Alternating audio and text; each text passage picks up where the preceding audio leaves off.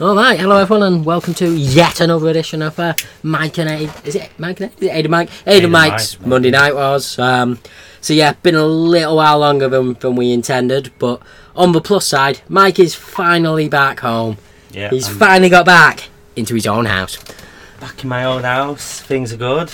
Bit tired from work, but I'm a happy camper now.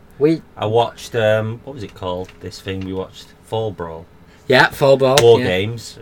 Was it Fall Brawl? It's Fall Brawl, and then War Games is like the main event or something. So it's a bit weird. It's like a double barrel thing. Obviously, I've been watching the other ones pretty hammered and pretty depressed. Yeah. So I guess we'll get into it, but I actually really enjoyed this to a point. Alright, well, yeah, I mean, we'll get onto that in a second, but I mean, as always, just as your I'm feeling good. Just as your women trouble gets sorted out. Yeah, I ran into a whole world of hurt at the weekend, but I mean, that's kind of sorted now. But you're better at compartmentalising this? Yeah, I am. Yeah, to so be fair. You're all... I mean, I did do a little bit of drinking alone and watching Dawson's Creek on Tuesday. Not ideal, but not bad actually. Not a bad evening. Let's not kid ourselves. I did a lot of at my low points watching those talent show auditions. You know, where it's some guy who looks like he's going to be shit. He's usually... Oh, yeah. And then, like... The Susan Boyle effect. Yeah, and that made me feel... Just I wouldn't slightly say good, worse. But, no, it made me feel hopeful in humanity. No, I mean, season 3... Season 3 of Dawson's Creek is currently my go-to move. Yeah. It's alright, season 3 of Don't get caught up in it, because... Yes, I'm familiar with it. Anyway... You can become separated from reality. I really could as well. But anyway, I've not so far, so I think we're okay.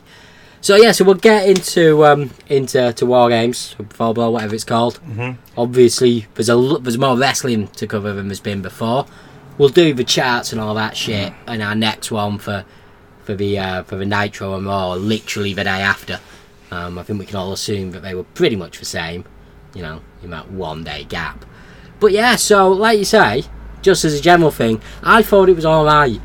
So because I now associate the last few things that we watched with depression, I really put this off. So I've been like hammered at work recently, so like I've struggled to fit this in, but I really put off watching it. Yeah, okay, like well, it's good that it wasn't terrible, so we can get back on the wagon. But anyway, so right, let's start off. So War Games starts, and there's a few bits at the start. So they do a vignette about, you know, the Dungeon of Doom and their feud with Hulk Hogan. And remember when we were discussing the Shark previously, Earthquake, back in the day, and you were like, so what? His gimmick is he's an actual shark, and I was he's like, also got teeth painted on his face. Yeah, like there's a bit where he's like biting someone in the ring. Like, I think he's supposed to be an actual shark walking about, which I found a bit weird. Mm-hmm. But you know, I mean, he's doing it. That's fine. There's no Mongo or Bischoff on this one. No, that's why it felt like a different. It did. They kept Bobby the Brain. But I preferred what's his name? Shit, I did write this down, I think. No, forgot his name. It's the other one. Schiavone? Yeah, it is. Yeah. Is it Tony Schiavone? Tony Schiavone, yeah. Tony. They also had, I don't know if he was on Nitro, I don't remember being. They've got Buffer doing the ring announcing. Yeah, I mean, he's over it, like, if you're not in England. I mean, basically, he does ring announcing. Was he big at this time as well? I don't know. I mean, they had a fair bit of cash. Was he just bought in for pay-per-view? I think he was just brought in for pay-per-view. I'm sure we'd have brought it up before. But anyway, so that's how we are. The other thing is, apparently there was some kind of pre-show event. I know WWE do that a lot these days. But during the pre-show event, The Giant, you know, Andre the Giant's son, who is not in any way his son, has apparently run over Hulk Hogan's prized motorbike with a monster truck. You know, as you do. Yeah, they said that. Yeah, is just weird. Is the Giant like is he in the Dungeon of Doom, or is he a contractor or what? I mean, no, I think he's I think he's in there. I think that's the deal. I'm not sure why he's not in the match. But actually, this does bring us to what was, in my opinion, like literally the biggest fault with this whole pay-per-view. Not so much the night, but running up to it. I had no idea what the hell was going on. So basically, like, you With got the there. rules. Just out of, yeah. So, like, you got there, and there were 2 rings. Yeah, no, I being a bit slow and cooking Yeah. noodles at the same time trying to watch it. 40p noodles, and I was doing that and making myself chicken and salad cream sandwich that I folded in half. So I only really caught on that there was 2 rings about a quarter of the way through it. And Yeah, I'm sure that's they didn't real dense. explain that to No, they, to me. like, and this was the thing, so they didn't explain why there's 2 things. They basically, the rules of Fall Brawl, not Fall Brawl, War Games, which is the main event, were never explained. They weren't explained in the run-up, they weren't explained during the thing. At some point, they get round to telling you, and I'll let you know when it was as we go through. But it was a real, like, the whole thing was a bit like... And what's the going on? ring was only there for that match. Yeah, I'm like... Didn't aid any other match. No, did it really? not at all. And like, I mean, obviously you couldn't bring out another ring for the main event, so it kind of just sits there. But if you compare that to the WWE, like whatever you think of the 2 companies and stuff, certainly at this point, the WWE are doing a much better job of making sure you know what's going on. Like, obviously we've only watched for 1 Raw so far, but in that single episode of Raw, they explained that triple header match, you know, where anyone can win. They explained It's a bit it. foggy in my head now. Yeah, but during it, they explain it 8 or 9 times. No, I mean for my own personal demons. Yeah. Not Yeah, not obviously, but the point is, they won't let you forget it. They keep hammering it home until you kind of want them to stop. But it's better than watching half a pay-per-view with no idea how the main event works. That's just bizarre. Plus, the other thing as well was I had no idea what matches were coming. I knew the main event, and I knew Flair against Arn. New Flair and Arn.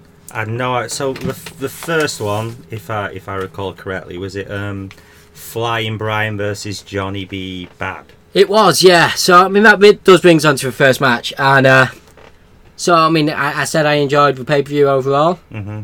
This match I really did not enjoy. See, I did enjoy it. Actually, I was going to say there's about 2 half, matches here, yeah. So But basically, also I because I'm not a wrestling historian, but I've picked up tidbits in my time. So was this? I wonder if this was after Brian Pillman had the car accident, not sure. because I remember watching him as a kid on Worldwide, and he had those tiger little knickers. Yeah, you brought this up last he had time, these- didn't you? and he used to fly about a lot. And in the first match that we saw him with Jushin Liger, he was kind of being a cruiserweight a bit. Where in this one there were a few Frankensteiners and things like Yeah. that, but he was more of a, I don't know, he didn't do a lot of flipping around in this. No, he didn't. And he But Also, he turned heel in the match. he did, yeah. Like, to be fair, like, basically, this match, like, so the original result of the match, it was for the television championship, was it? No, it's for the number 1 contender for the championship. For the US. For the US, sorry. And, like, it had a 20-minute time limit. I like, in my entire time of watching the WWE, I've never seen a Broadway, time limit draw. Like, but this That's one... not a bad thing. I quite I'm like not- the surprise, because I was...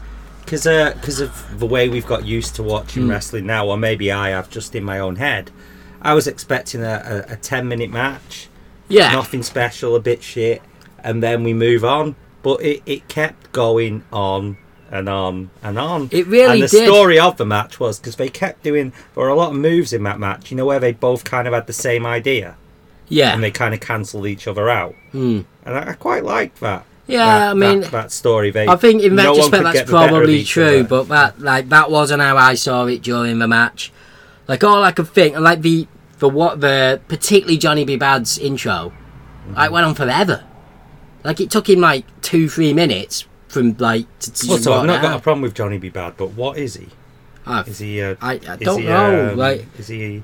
I think Not he's a transvestite, but I mean, what's going on? I think he's supposed to be some kind of pretty boy. You see, I think. No, he's obviously heavily based on Little Richard. Yeah, I think Now, he's was Little supposed to Richard be a bit- a face, though.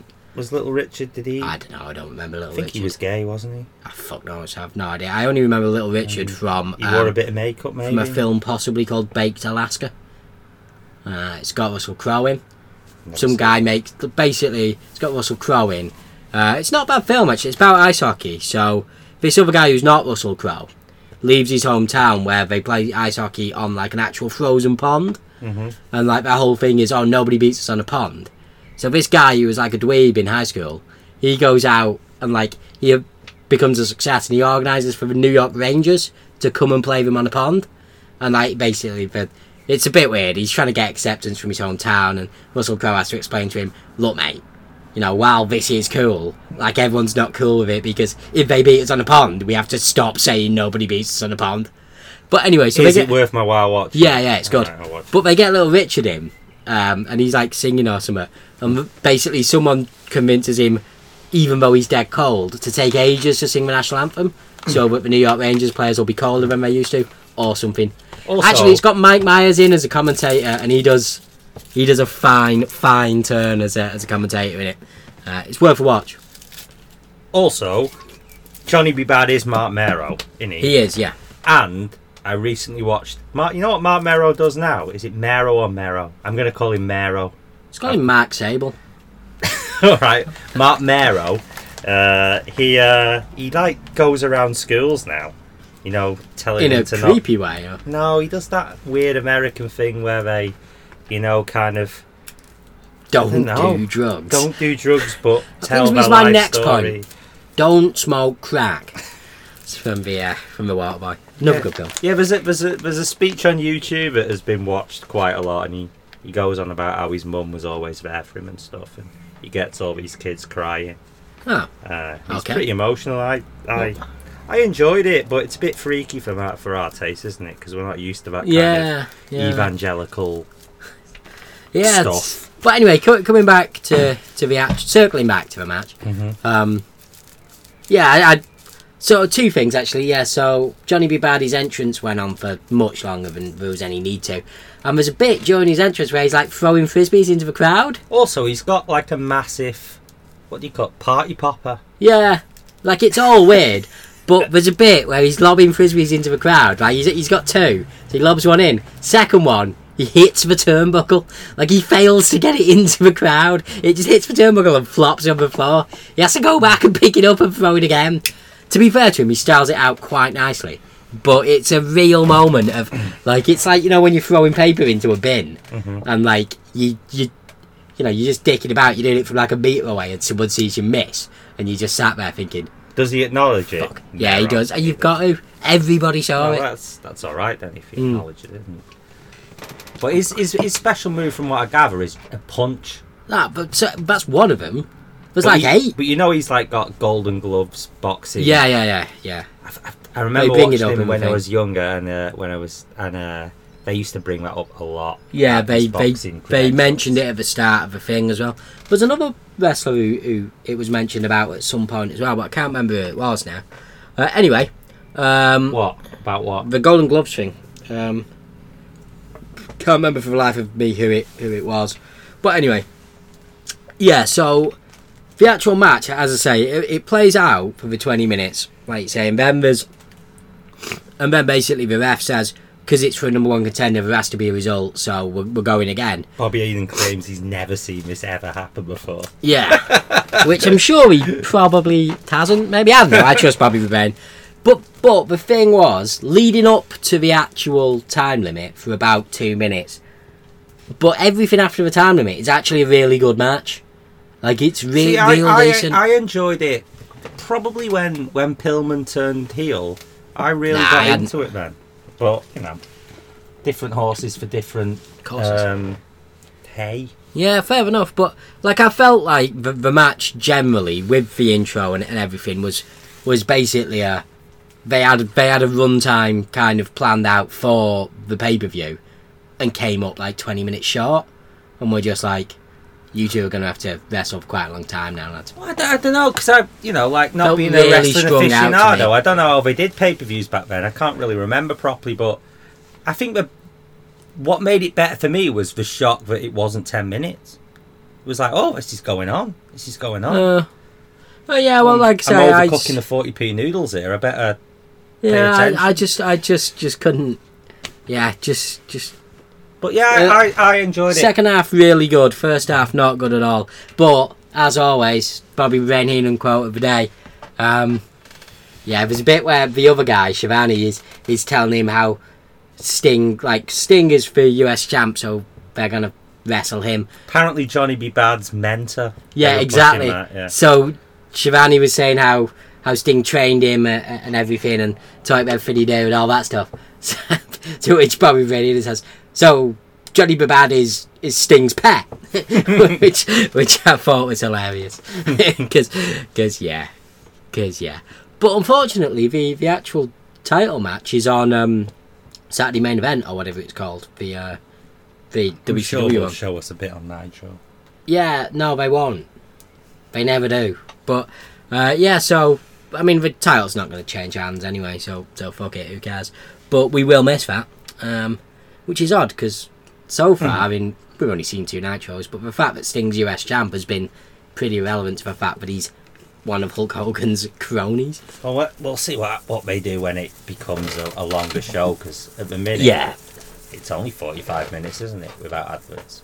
Oh, I didn't like the finish either of See, I think they fucked up the finish a bit, because basically they collided and they both did a crossbody on each other. But the way it worked, Pillman had the momentum, so Johnny B. Bad had to kind of throw him back a bit on the floor, and then he got the win. Yeah, I assume it should have been, because it looked a bit messy. It looked very messy, yeah. But I enjoyed that it wasn't a special move. Yeah, I mean, I'd like That's to what think... I hate about modern wrestling. Like, it's the only way to win. I'd say that as well, boring. but I didn't like this one. Yeah, false finishers, like people kicking out of someone's finisher is like, again, I don't want to get all snobby about it, but it's just such a cheap way to build tension in a match that it's like it just makes me think, what, do you have no other ideas, guys? Is that what's happening here? Also, it becomes meaningless, doesn't it? Yeah, of course. Like it's a finisher. No, it isn't. It's never finished anyone. So I don't know, when we get watching more stuff, I guess I'll be able to make an objective opinion, but yeah, I think we'll I see how just it goes. enjoyed this because it's the first wrestling I've seen where I've not felt lower than the belly of a snake. Well, I mean, that makes sense. So I didn't feel that low myself, I wasn't feeling high when I watched this at all. No, I was just, finished work, came home, put on this thing that I'd been avoiding doing for a while, thought it was just going to be a real ball breaker, and was like, actually, this is a decent match. I think one thing to say about it as well, it's like it did seem like after the first match and what we'll discuss in a second, it was real good after that. I did enjoy it. So anyway, there was a quick Ric Flair promo. I mean, it's Ric Flair promo. You can't knock that, Jazz. Like, he does a fine job. With Mean Gene as well. Yeah, look, I mean, the only thing I've ever thought about Flair's promos as a knock on him is they're a bit shouty, but at the same time, they're also great, so, I enjoy the shouting. Yeah, I know, it's kind of different, it's his thing, so yeah. Can you pass me a beer, Mike, on an unrelated side note? But after the promo is... did they do the vignette this time? Which vignette? Oh, the Arn against... Building that match up. I'm not sure if it was now or a little bit later when Arn had his one, but the vignette was really good, actually. Vignette was superb. Yeah. Like, basically, if I had been around... if I had bought this pay-per-view, rather than watching it on the network, which I do pay for, so, I mean, technically. Technically you do. But, like, I'm not paying for it yet. I think I'm still on my free... Oh, nice, month. nice. Why don't you just try logging on as me so you don't have to pay? Oh, I didn't say that. Oh, sorry. Sorry. No, I'm a... No, I mean, it's a tenner a month. It's not breaking the bank. Anyway. We'll talk about that when we... Yeah, fine. So, anyway, so moving on from that was... actually, sorry, what I was saying was if I bought this pay-per-view, I had bought it to watch Arn against Ric Flair. That's what I was paying for. Depends what age I was, to be honest. Yeah, of course. If I I'm was asking assuming my dad like to buy it, I'd be to see Hulk battle the Dungeon of Doom. But anyway, so after this is one of the strangest things I've ever witnessed on a pay-per-view, like in so many ways. So it was a guy called Cobra who comes out in army gear. Have you ever watched the film American Ninja? No, I have not. No. There's like various sequels. I think I've watched a few. They used to be on Bravo a lot. Yeah, I can imagine. Yeah, that guy reminded me a lot of him. Yeah, I mean, he comes out, he's army geared up, and Tony Schiavone, or whatever his name is. Was G.I. Joe big at this time? Must have been. Or Action Man? But it turns out Cobra isn't in the army. He's a member of the CIA. Yeah, that made... I was... It was fucking bizarre. But anyway, he must be a bit like a Jason Bourne guy. Well, yeah, but... So what was dead strange about this, though, was he's fighting a guy called Sergeant something Pittman. I forgot his first name. Pete Pittman. I don't think it was Pete, but... Anyway, it was Pittman. It was something like that, though. It was a nothing. What's the word when there's... alliteration. Yeah, it was that.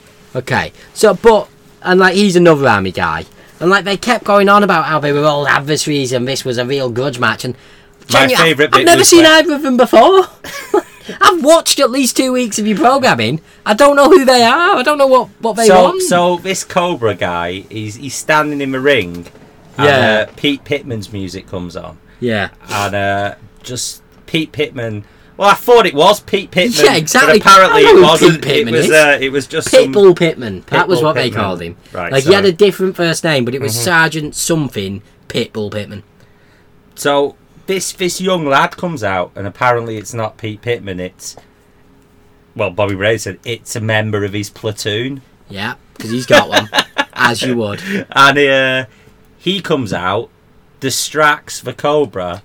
And then Pete Pittman is in the other ring because they're next to each other, behind him, doing that thing that people do under nets in films, in montages. There's a bit before that where I think the term is, is it repels off from the ceiling to the ring? Oh yeah, he does. So he comes down on like a climbing rope. He like abseils down without a wall to push off. The thing that Shawn Michaels comes down in what WrestleMania is that? That's... Oh my God, Shawn Michaels! That's him against Brett, so that's what, 12 or 13? It's the Iron Man one. Yeah, it's 12 or 13, I think. I can't remember which.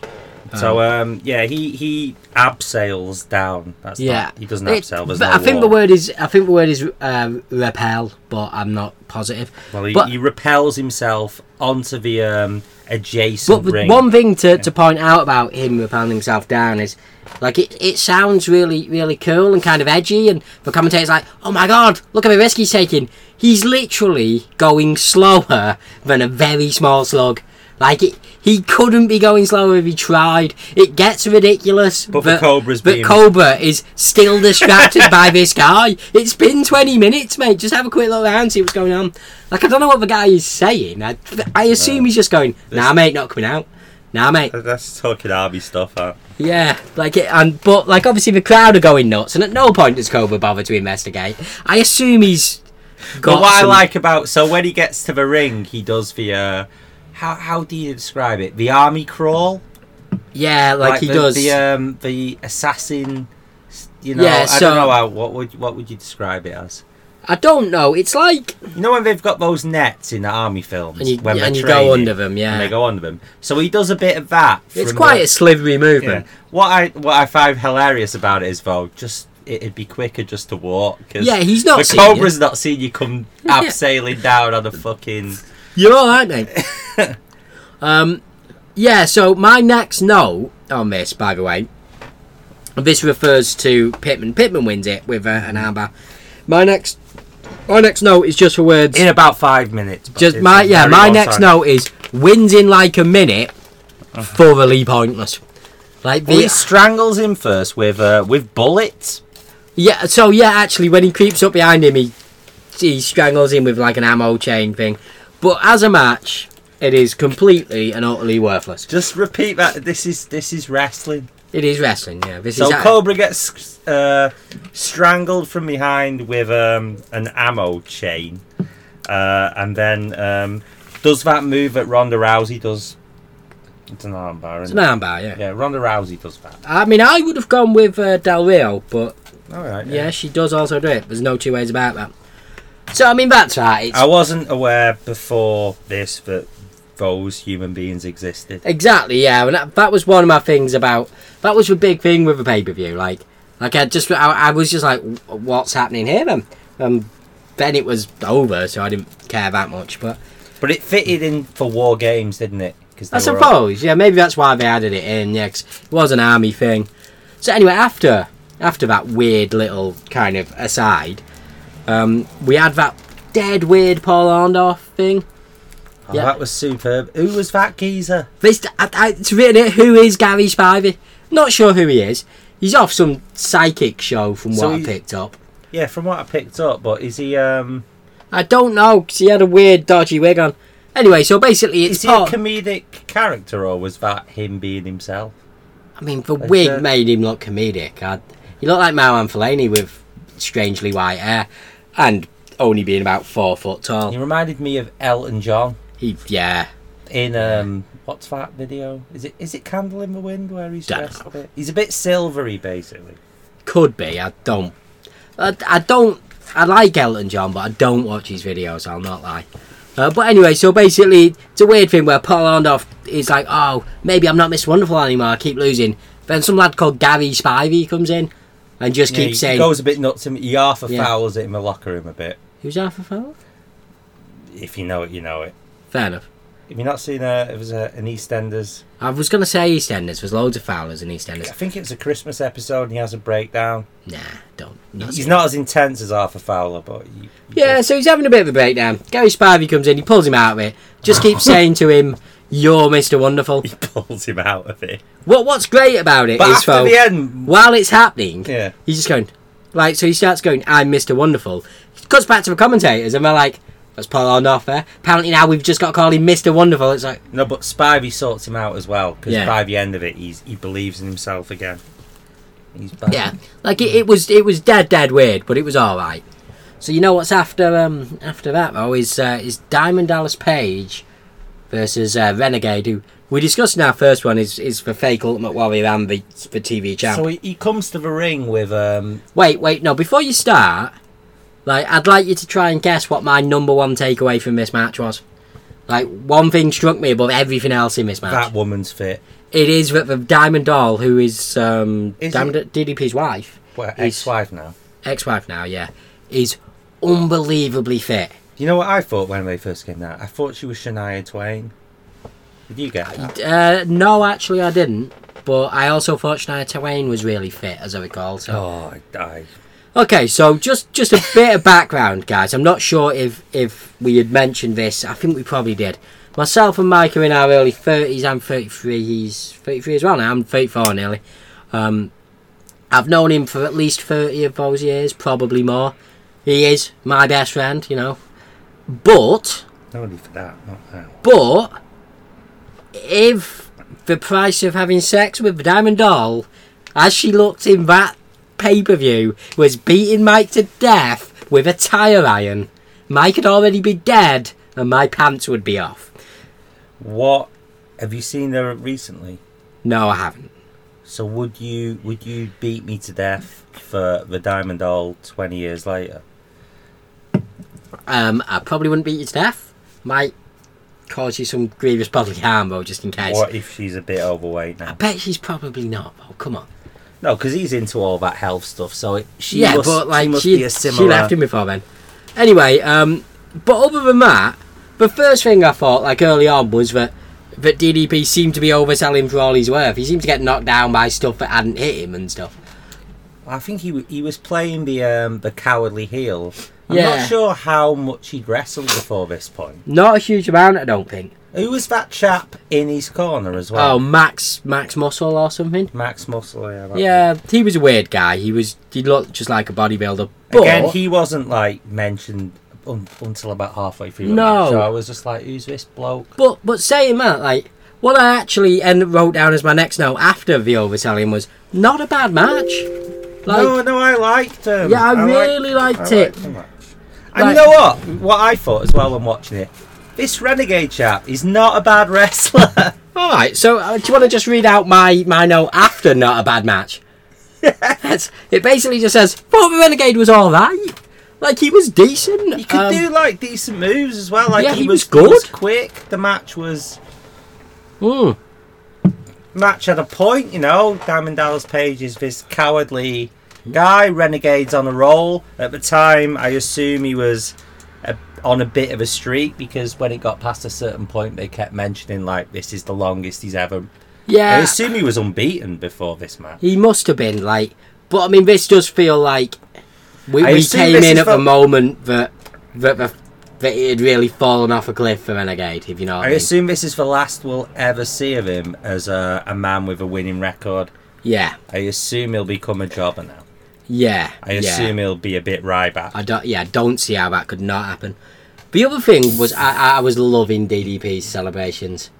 Like, he was, yeah, it was real good. Like, cowardly heel doing his celebrations when he's won.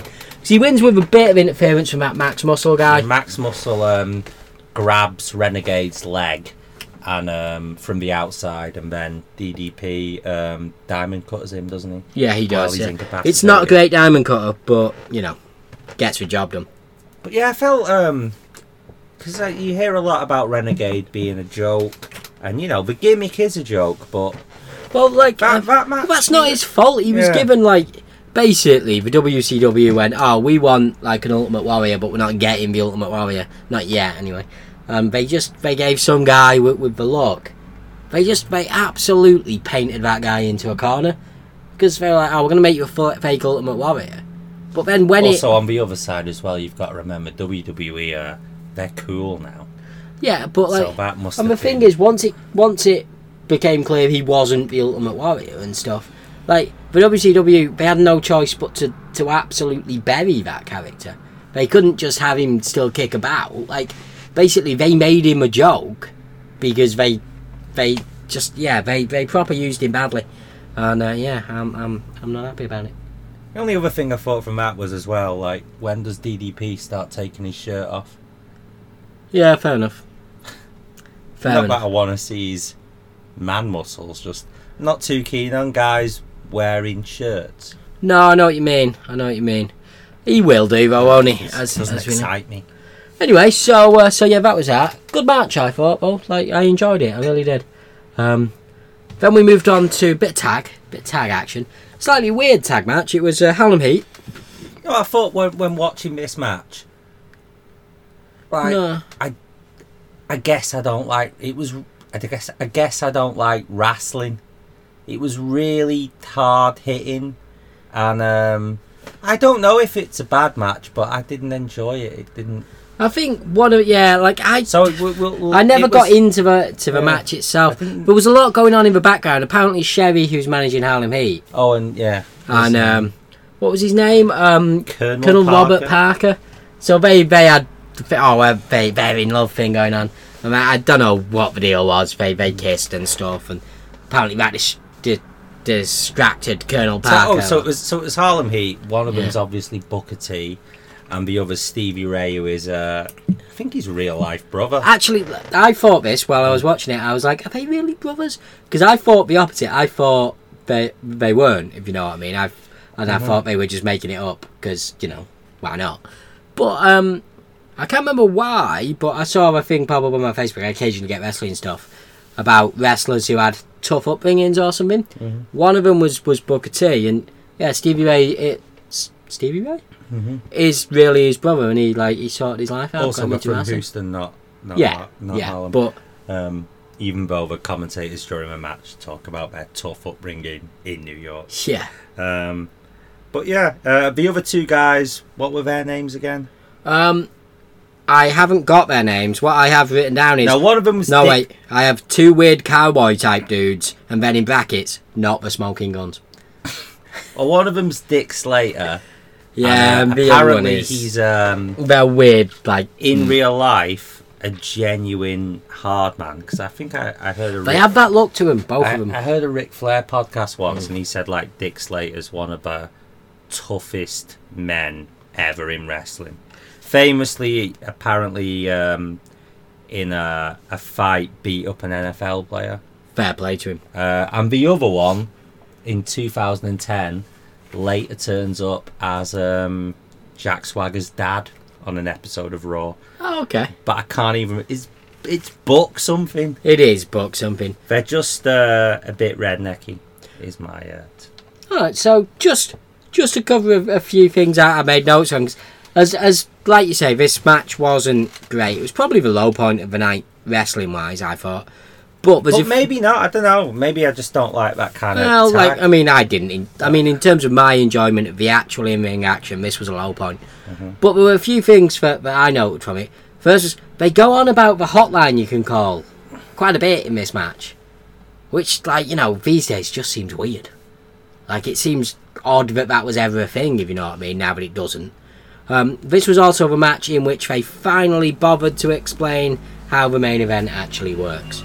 I've got the rules noted down, but we'll do it just before the main event. I unfortunately during this match went for a cig and didn't press pause. Okay, fine. The thing is, I wasn't really paying that much attention to the commentators, but they did give you some idea of how it worked.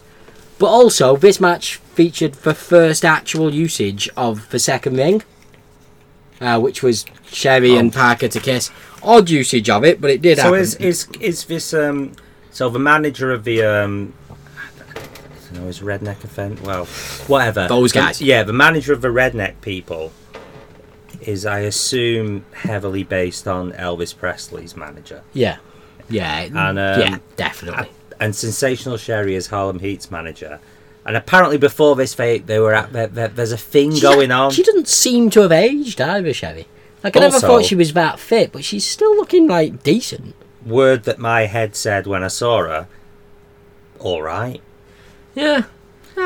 She's still so all right. But apparently they were having a thing before this. Yeah. Obviously, we only started watching Nitro 2 weeks ago. Yeah, so apparently it's a thing before that. And they... so actually, just to cover it off, the Nasty Boys interfere and Harlem Heat win. And they take the titles, because apparently these guys were the champions. The Nasty Boys hit one of the Rednecks with their own shoe. Do they? Yeah. Do they hit him with a belt as well? I don't know, but the guy who gets pinned gets knocked out by one of the Nasty Boys with his own shoe. That's awesome. Did the Nasty Boy guy say just afterwards, the shopkeeper and his son? It was a different story. But in the other... What is that reference? It's Wayne's World 2. It's the guy they pick up. Shopkeeper and his son. That was a different story. I had to beat them to death with their own shoes. It happens. It's not great, Wayne's World 2. It's nowhere near as good as Wayne's World 1, but it's still alright. I'll take your word for it. Not seen Wayne's World 2? Is Rob Lowe in Wayne's World 2? No, he's in Wayne's World 1. No, I don't think I've seen Wayne's World 2. Is he in Wayne's World 1? Yeah, he's in Wayne's World 1. I think, anyway. Anyway, so that's that. And then there was one last bit where they had an interview with Colonel Robert Parker. Apparently. Oh, they snog each other in the other ring. They do, yeah. That happens. And then there's an interview with Parker about whether he thinks that Sherry, was manipulating him or stuff. Basically, I couldn't listen to the words he was saying or take any of it in, because all I could think throughout was, fuck me, how sweaty is Colonel Parker? Genuinely, he's got a handkerchief or something. By the end of it, that thing must have been sopping wet. He is sweating his bollocks off. He was proper JR suit wearing. He looked had like a Stetson as well. He had a hat of some kind. I assume it was a Stetson. He had the weird little, I don't know what they happen in America, but not over here. The little, it's not a tie. It's got two bits that dangle down.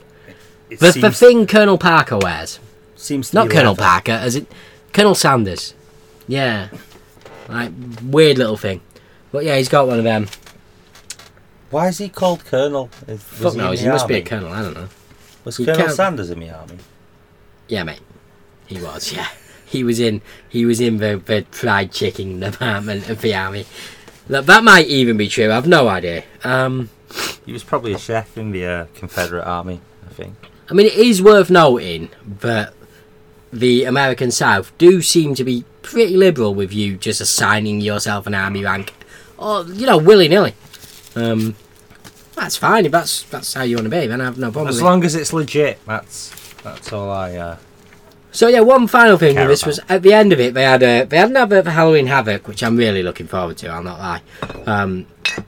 And basically they said watch it on video cassette. Like, it's 22 years ago, and like video cassette 22 years ago was just the thing.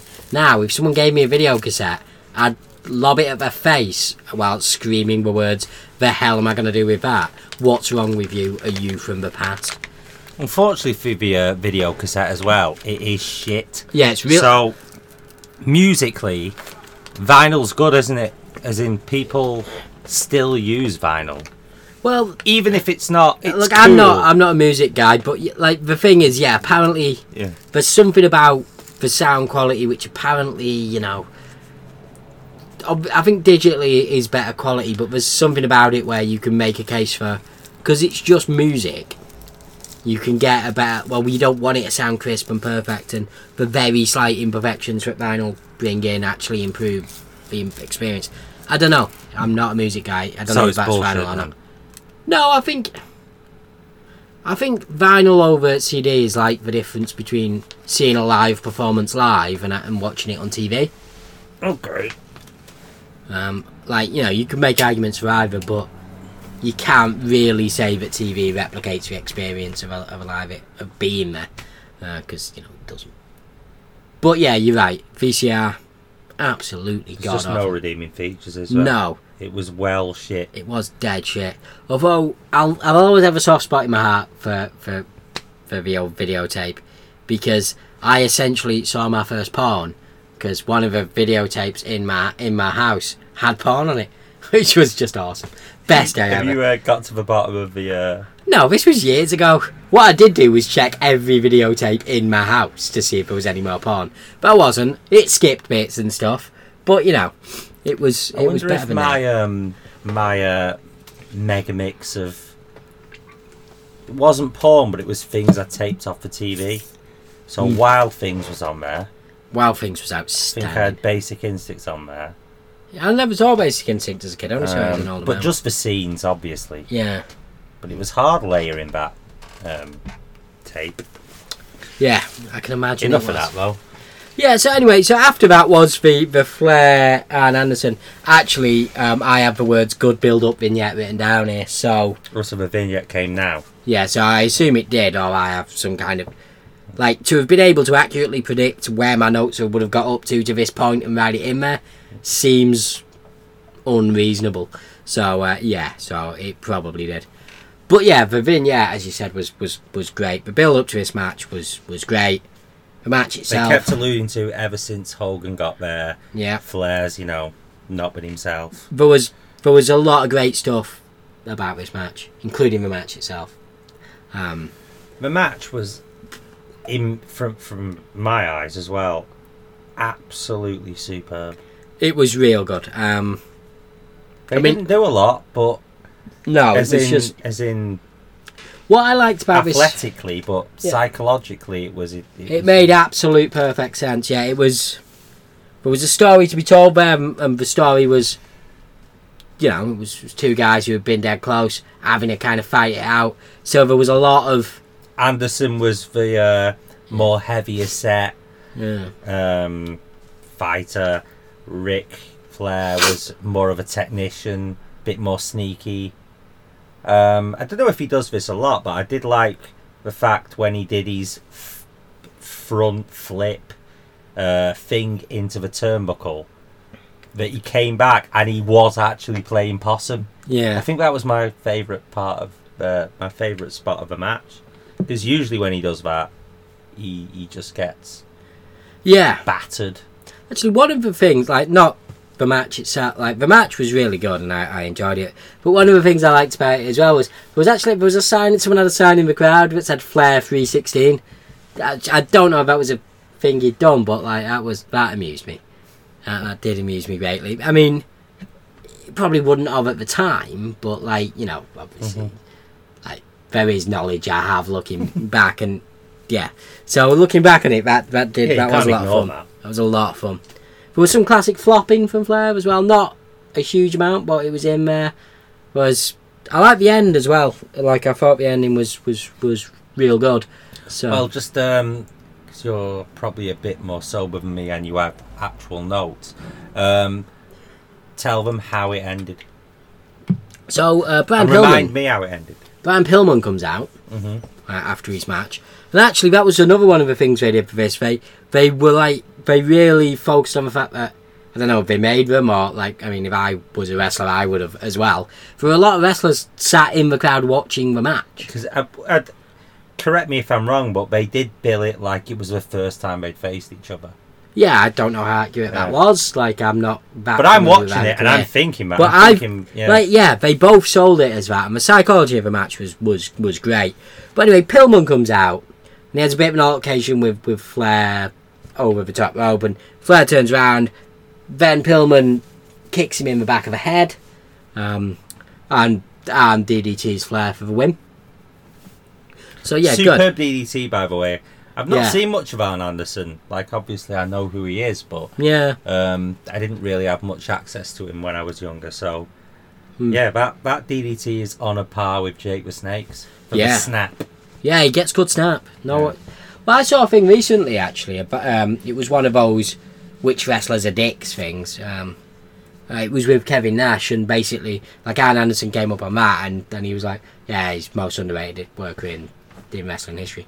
So I mean, and he is good. You can't take that away from him. But for people who have, like me, who have grown up on a certain type of wrestling, or forgotten, because I don't watch a lot of it, how wrestling was in the past, like that is a beautiful example of how to do a match without doing too much, without risking your health or killing yourself to do really high spots, but the tension was Oh yeah, it was incredible. Like just I really enjoyed it. tricks, the little counters, And you even know, there was so one many. guy's on top, no, another guy isn't because a guy's found a clothesline out of nowhere. Just pure wrestling, you know.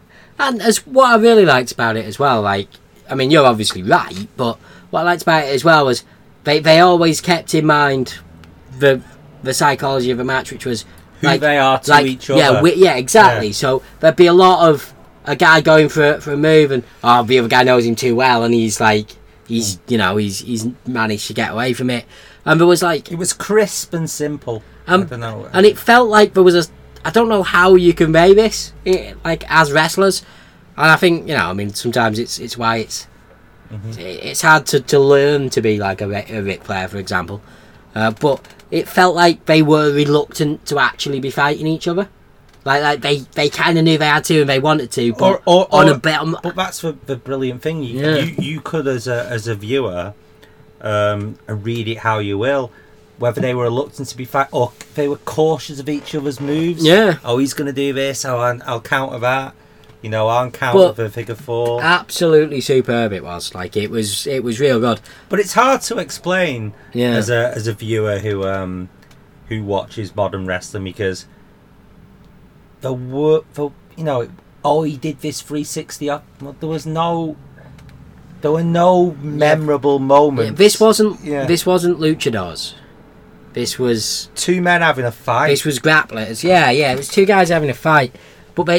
And that's the thing, you believed it was a fight. And I'm not knocking the luchador style, obviously. Like it's hugely impressive. It's an unbelievable athletic effort. But I think when I watch it, if I ever have a complaint, it is that sometimes the high spots do come at I feel anyway, at the expense of a narrative. So it's just high spot after high spot, and the match feels storyless. I mean, I guess because from the things that I've watched, like this match isn't even brought up. I assume it's probably not a classic for both men. It's probably not on their greatest hits list, but yeah, it got me this match. It did, yeah. It proper sucked me in. Yeah, it sucked me off this match. One other thing that I thought while watching it was that two things actually. Great emotion from Heenan in it. He did a fine work, and also I like that he liked both of them a bit. Yeah, I like the fact that he slightly sided with Arn because he was like, yeah, Rick has been a bit out of order. back. Yeah, like Rick's been a bit out of order. But also, I much prefer the old school railings to the newer barriers. So, you know, when it was like a metal, like almost fence that you'd see at like a festival or something, like a temporary looking metal fence rather than the big plastic barrier thing it is today.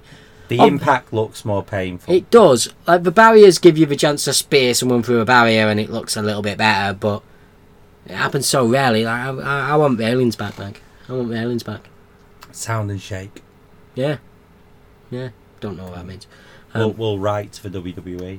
Okay, yeah, fine. Let's do that. Because all I could think was shake and bake when you said that. Alright, so anyway, so that was the Flair match. It's a good match. It's worth the pay-per-view. Like, if they did nothing else on the pay-per-view, I wouldn't have felt cheated. Anyway, so after it is essentially the main event, but there's a lot of build-up to this main event. And Aren't you intrigued? Sorry to cut you off, but what was Flying Brian doing? Like, so he was a good guy from my knowledge after the Jushin Liger thing. He turned on this pay-per-view. Yep.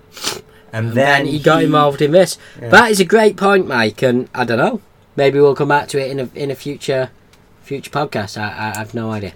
Because I don't know much because I didn't watch a lot of wrestling, but he becomes a big thing after this. He does. So I'm after this match when I was watching it, I was thinking, looking forward to seeing the evolution of this. To be fair, yeah. Like, we'll see how it goes. But on to the main event, Mike. So right, there's a lot of build up to this main event. Now, the first thing I'd say is actually, firstly, I'll explain the goddamn rules to the main event. So it's 2 rings inside a steel cage, but it's like a full mesh steel cage, so it's got a roof as well.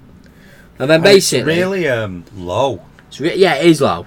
So there's a point where Sting grabs it and drop kicks someone. It's low enough to grab. But anyway, so what happens is 2 guys, one from each team, start inside both rings. Then after 5 minutes, there's a coin toss, and whichever team wins the coin toss gets to send a man in. Then after that, every 2 minutes they alternate.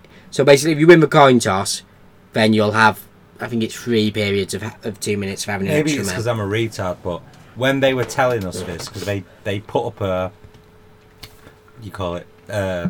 they put up some graphic, writing, a graphic. I still didn't know what they were talking about until the match happened. Yeah, I mean, like, it really wasn't clear. But anyway, and then the only other thing is, the only way to win is if the other team give up. So they say submission or surrender, they are synonyms, guys. They're the same thing, you don't have to have both. And again, before the eventuality of a match, I thought that everyone had to give up.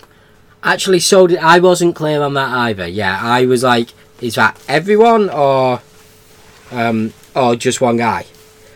But it is just one guy. Anyway, so it starts, and the first thing we get is actually our first proper look at the Dungeon of Doom since we started. Now, I mean, the first thing to say was the Taskmaster, who's apparently in charge of the Dungeon of Doom, is Kevin Sullivan, who at this point I think is also a booker for the WCW, by the way. But basically, his take on evil seems to be having dodgily drawn on ridiculous eyebrows. And done that James Bond villain laugh. Yeah. Now, basically, I mean, also in the vignette before, because I think, where is this forest that Hulk Hogan ended up in? I don't know, mate. It looked like an evil forest, and mate, fuck knows. But I mean, what I wrote down about this vignette about, because it's mainly Kevin Sullivan, because obviously the Taskmaster, yeah. We'll call him the Taskmaster. So, actually, that's for a stipulation of this as well. If Hogan's team win, he gets 5 minutes in this cage alone with the Taskmaster. Now, I wasn't clear at the time, but given what happened, my understanding is that's not sexual. He wants to fight him. So yeah, anyway. What I wouldn't do for 5 minutes with the Taskmaster. Yeah. And it's worth noting. To be fair, though, if I was put in the room with the Taskmaster, it would be more what he wouldn't do with me. Yeah. So I hope like he is a wrestler, but he does look like a kind of mini-me of Hulk Hogan, to be fair. But one of the thing about the vignette that really got me was that the Taskmaster doesn't quite come off as evil for me. He comes off across as crazy homeless man who's ranting at me on the street. Like, it just comes across as real bad. Yeah, it does. And they introduce apparently the Taskmaster's father, who is like, I don't know what his game is, but he's some old fat guy who's had makeup done, so he looks like a slug that has ran into that goo that made the turtles, been made into a half slug, half man, then died and been reincarnated as a zombie with voodoo. It's really, really odd. But he's there. He does summer. Who, the Taskmaster's dad? Yeah. I don't even remember this bit. It was bizarre. I'd show you a picture, but the people at home won't be able to see it, so, you know, what's the point? But honestly, like, he's just some fat guy with a little bit of makeup on to make him look like he might be dead or something. Don't know what the point of him is. In all honesty, I don't want to know. But yeah, he is there. We're still claiming that the Big Show is Andre the Giant's son. I don't know when we'll stop doing that. I assume we will at some point. Does Hulk Hogan say something about he felt the power of Andre or something? Yeah, he does. Yeah, he felt Andre, man. Okay, Hulk, you settle back down now.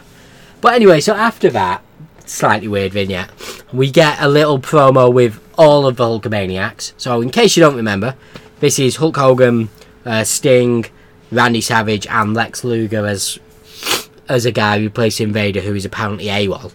I think he's actually defected to WWF at this point, but I'm not sure. But anyway, so like this promo, just didn't want to face the Dungeon of Doom. Maybe this promo is great for a number of reasons. They're all pumped. They're all in full-on army gear and camouflage, including Jimmy Hart, who's waving the American flag, and making it a kind of patriotic thing, because they mention they do keep coming, like, yeah, Hulk Hogan says about Lex Luger that he knew he was red, white and blue. He knew he was made in American made. So is this America versus evil in an abstract way? I mean, on some level it always is, but yeah, it certainly seems so. But my other thing about this, because I thought the Taskmaster, he seemed American. He really did, yeah. My other thing was that Hulk Hogan makes just probably the greatest sentence ever. He says they've all been drinking Agent Orange, and now they're impervious to pain. I can't stress enough, people at home, that is not how Agent Orange works. At all. It is if you've got pythons like Hogan. It isn't. Agent Orange is a bad thing. Is a defoliant. Not defoliant as in to take skin off. It removes leaves from trees. It is not something America should be proud of ever having done. Ever. But if you're Hogan, a couple of pints of Agent Orange, mate, he was right in the mood. He was snorting that stuff like it was going out of fashion. I heard. But anyway, yeah, like, that's not how Agent Orange works, lads. Come on, don't be that guy, Hulk. Don't be that guy. Although it would explain the extremely odd colour that Hulk Hogan is. Assuming that Agent Orange is actually orange, I don't know what it is. I mean, you'd assume it is, but maybe it's not. I don't know anything about Agent Orange or Hulk Hogan's. Yeah, I mean, all I know is it's deforestant they used to try and smoke out the Vietcong. Anyway, and then they made a massive thing of bringing the cage down. Which took quite a while, actually. I was kind of annoyed about it. But I'll let it go, because I can be the big man, Mike. I can be the bigger man. Anyway, but then the match starts. And honestly, I'm not going to lie to you here, Mike. I thought this was literally the worst idea I'd ever heard. The whole thing, logistically as well, because it was really hard for the production team to film it. Yeah, I have that here. So if you read here, Mike, just to confirm that this is what it says. It says some weird camera work. this was a problem early on, because obviously there's a lot of guys outside the cage, and starting there was just Sting against this Shark guy in the cage. I felt sorry for the Shark. I felt sorry for Earthquake having to have teeth painted on his face. We all do, Mike. The other thing was that basically, until everyone's in, and even then for the most part, the fact that there's 2 rings, it gives us like 2 spots. There's one where Shark is draped over both top ropes and someone's kicking him. And there's one where Hogan is punching Zodiac, Bruce for Bad Beefcake, and he's bouncing off the other ropes and coming back and he's hitting him again. That was it for 2 rings. That was all it was for. But what I would say is I'd love a conversation with Brutus. Yeah. I'd love just to say, so Shark he's a shark, isn't he? Yeah, he is, yeah. So Kamala, the face of fear. Kamala, the face of fear, who's happy in a cage. Apparently. Feels they, right. They question it, yeah. Yeah, he feels right. Oh, no, wait, no, Kamala's not the face of fear. Kamala's the fat black guy who's happy in a cage. Slightly racist, but other than that, they do say that because he's in the jungle, so I don't know. Slightly racist gimmick. It's all right, lads. It was a different time. Then there's Meng, the face of fear. Yeah, Ming is the face of fear. Ming, who is Haku. He is Haku, and going back to something you were saying earlier, probably really, really hard in real life from what I've heard. Well, just apparently he's the hardest man in wrestling from various podcasts yeah. I've listened to. And the Zodiac, who is he from Yin and Yang? Yeah, the man from Yin and Yang. We're not sure what that means. Who is now my assumption here, by the way, is that they've gone with alliteration. So he's called Zodiac. He looks like he's a zebra. He's just got black and white stripes, and that's it. I mean, maybe I'm naive, but what does the Zodiac mean? I mean, I don't. What's nefarious about the Zodiac? I don't know, Mike. I honestly have no idea. He's into his numbers. I don't. So the shark eats people, or bites people. I don't know. He's a shark. It's a violent mammal. Actually, he doesn't come up in this, but Ming does a thing where he's got this like spike that he like jabs people in the neck with or something. And he looks scary. You know, Kamala is a slightly racist African stereotype. I mean, that's fine. Who's probably a cannibal. Yeah. I mean, that's. But the Zodiac, I mean, does he bewitch you with numbers? And I don't. Yeah, we're not sure what the Zodiac is. The only certainty is that the Zodiac eventually quits. Like, he's the guy who submits eventually to Hogan. But anyway, he was always going to be the bitch of that. Yes, he was. Yes, he was indeed. But actually, overall, once this got going, I actually did enjoy the match. Like, I thought it was. Well, it had inbuilt good psychology because. Yeah. Have you explained the rules? Can you do that? Yeah. Yeah. So, the good guys lost the toss of the coin. They did, yeah. So the Dungeon of Doom basically for most of the time had a man advantage. And so it was Sting and Macho for most of it getting battered. Yeah. And actually, a few little nice things where because if you've watched the previous Nitros or listened to us talk about it. Lex Luger was the one who people were doubting. Yeah. And him and Macho Man halfway through the match basically started fighting each other. Yeah, because what happened was Luger accidentally hits Macho or something, and then there's a bit back and forth. It is good, but they get it together, but it is good. And you like that Hulk Hogan has got... We'll get on to Hogan in a minute. So what I would say was that I really enjoyed this match. I thought it was good. I enjoyed the Shark Sting stuff. I thought those two did a really good job to start it. There was some stuff with Dungeon of Doom trying to cheat a little bit, which was kind of pointless. But he's holding his leg. Yeah. Can you stop doing that, please? Oh, the refs are powerless. It's because he's just said stop doing it, and he has. But it went on, and like it was good. And then Hogan comes in, and like. I'm not saying it ruined the match. It was obviously but the conclusion we all knew was coming. But I just wanted to point that out, and then I'm gonna let you finish your thought before I say what I think about when Hogan came in. Okay, well when Hogan came in, for some reason he comes in with something. Like, I don't know what it is. It's some kind of powder or something. Oh yeah, he comes in with Like, I guess it's flour. yeah, it's But that aren't they kind of. saying like, are the commentators like say things like they can smell it and stuff, like Yeah. it's some kind of They suggest. war, some Yeah. kind of nuclear, like Yeah, I chemical can't remember what warfare. they suggest it is. But Is it napalm? I was gonna say napalm. I think they suggest it's napalm, which is a fundamental misunderstanding of what napalm is. Nah, Hogan's got napalm. He really doesn't, mate. Napalm's horrible.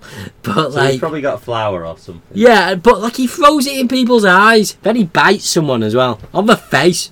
It's just like, I don't know. I mean, it felt weird because the massive good guy, the guy who's doing it for us, he's basically cheated worse than all of the heels put together. Don't you find it weird that all the good guys were wearing camouflage makeup? And the Yes, Dungeon of Doom did nothing to alter their normal attire. I found it hugely weird. Yeah, absolutely hugely. Really, really strange. But anyway, so it goes on, and then eventually Hogan puts Zodiac, Boots Rabbit Beefcake, in what is essentially a camel clutch. They don't call it that, but they acknowledge that it's the Iron Sheik's move. I think they just call him Sheik, not Iron Sheik. But anyway, so he then Zodiac quits. So Hogan gets his 5 minutes alone with the Taskmaster, which is it's a kind of just a really weird watch because. He just batters him. Yeah, he's just lobbing him into the cage. And the thing is, maybe if you've been watching for ages and you were up to speed and you knew this guy was evil and he'd made Hogan's life a real hell, it would have been like, oh yeah, good on you, Hogan. But me watching it, I was just thinking, why are you beating up that old guy, mate? Like, it's just weird. That's not on. Why are you beating up that small, fat old guy Yeah, that's not cool, who mate. seems to be rubbish? Yeah, why are you doing this? But then, But he has obviously, made Hogan's life hell. Taking him to weird forests and, I don't know, Yeah. draining his powers. I don't know what any of that means. But Neither do I. But anyway, so then the Giant, Andre the Giant's kid, the Big Show, comes out and he chokes Hogan a bit and then seemingly murders him. that was my favourite bit of the whole thing. Yeah, so He snapped his neck off. he twists his head to the point of, like, I mean, I you'd do like. surely I like die. at the end. Bobby from Brain Heenan seems delighted about it He does, yeah. and laughing at the death of Hulk Hogan. Yeah, it's real good shit. Like, I mean, like, He comes in and breaks his neck. yeah. So it's hard to explain without you visually seeing it, obviously, but. Like a ninja thing, you know, ninjas Yeah, like but- snap people's heads Yeah, off. you grab the head on either side, and then you pull your hands away so that the head twists all the way round. Yeah, he does that to Hogan, who then is just, he's on the ground, he's laid down, and he is fucking twitching for all he's worth. Like, he sells it pretty well, does Hogan. I No mean, one does spasms better than Hogan. no, it's spasming, that was the word. But yeah, like, it is weird, because all you can think is, surely you're dead. Why are you still moving? You're dead, mate. Anyway, but the rest of the Hulkamaniacs come out, so that, you know, Andre the Giant's kid can't do it again, or whatever. Not sure why they left it until the point that he had actually died. Because I think secretly they all want him dead, Yeah, they probably do. but I don't would. want to look bad. Yeah, so, but and then that's the end of the pay-per-view. So yeah, so we never really settled on what we were doing with pay-per-views in terms of like a scoring system. Obviously, Raw and Nitro, we just pick a winner. Maybe we could do the same thing with pay-per-views. They're not on the same week, but obviously when we review the WWE one, we could pick a winner then. We could do that. I mean, for now, Can't hurt. we could just do, would you, if you paid money for that, would you have been happy with what you got? I would have, yeah. I would have. Yeah, I think as like yourself a little bit, WCW your Nitro there was so far it's been a bit of a letdown. I'll not lie. Like it's only been 2, but I've not been wild This about them. seemed you had a different team, a different feel. No Mongo, thank God. Hate that Mongo. I don't know if I hate him, but No, I do. I want him. I'm gonna hunt him down and shoot him with a sniper rifle because if I'm close enough that he can hit me back, I'm going to lose. But Not really gonna shoot anyone. yeah, it was weird how different it felt from the normal show. It felt Yeah. like a separate entity. And I like that in a pay-per-view. I really do. I think It had pie stakes feel. it did. Pie steaks. Pie stakes feel. Oh, okay. Yeah, if I was gonna win a pie, I would try harder. There's no two ways about that. I think I meant high, but yeah, it had high stakes feel, and it seemed different than the normal show. If I'd have paid money for it, I'd have been happy with. And to be fair, as main events go that are so obviously gimmicky and so like that, I thought it was decent. Like I thought that was more than watchable, that main event. Like I had real concerns about it. I thought it would be, especially when I learned there were 2 rings, I thought it would be one of the worst things I'd ever sat through. But yeah, I enjoyed it. And obviously Flair Anderson was a real quality. But I can't wait to watch more of this kind of thing and see what's what. If that was good, or what we're watching now is so bad that it's lowered the expectations. Yeah. Because I have a feeling that it was a great match and you know, you had 2 guys who knew completely what they were doing. I wouldn't say run of the mill, but I've never heard that match talked about. Yeah, I know what you mean. And I assume we're going to see a few more of those. So I think the goalposts are going to move quite a lot as we watch more of this. Yeah, and that's why I'm not keen to do like an out of 10 thing. Yeah. Because I think what's 7 now, in like as we go along, we'll like further down the line that'll be like a 4. But I mean, we'll see how it makes out. And yeah, so up next is back to the standard formula. So we'll try and crank that one out a little bit faster than this. Well, you know, whatever, Mike. But so yeah, so that'll be out relatively shortly. Tune in again, and yeah, have yourselves a nice little evening.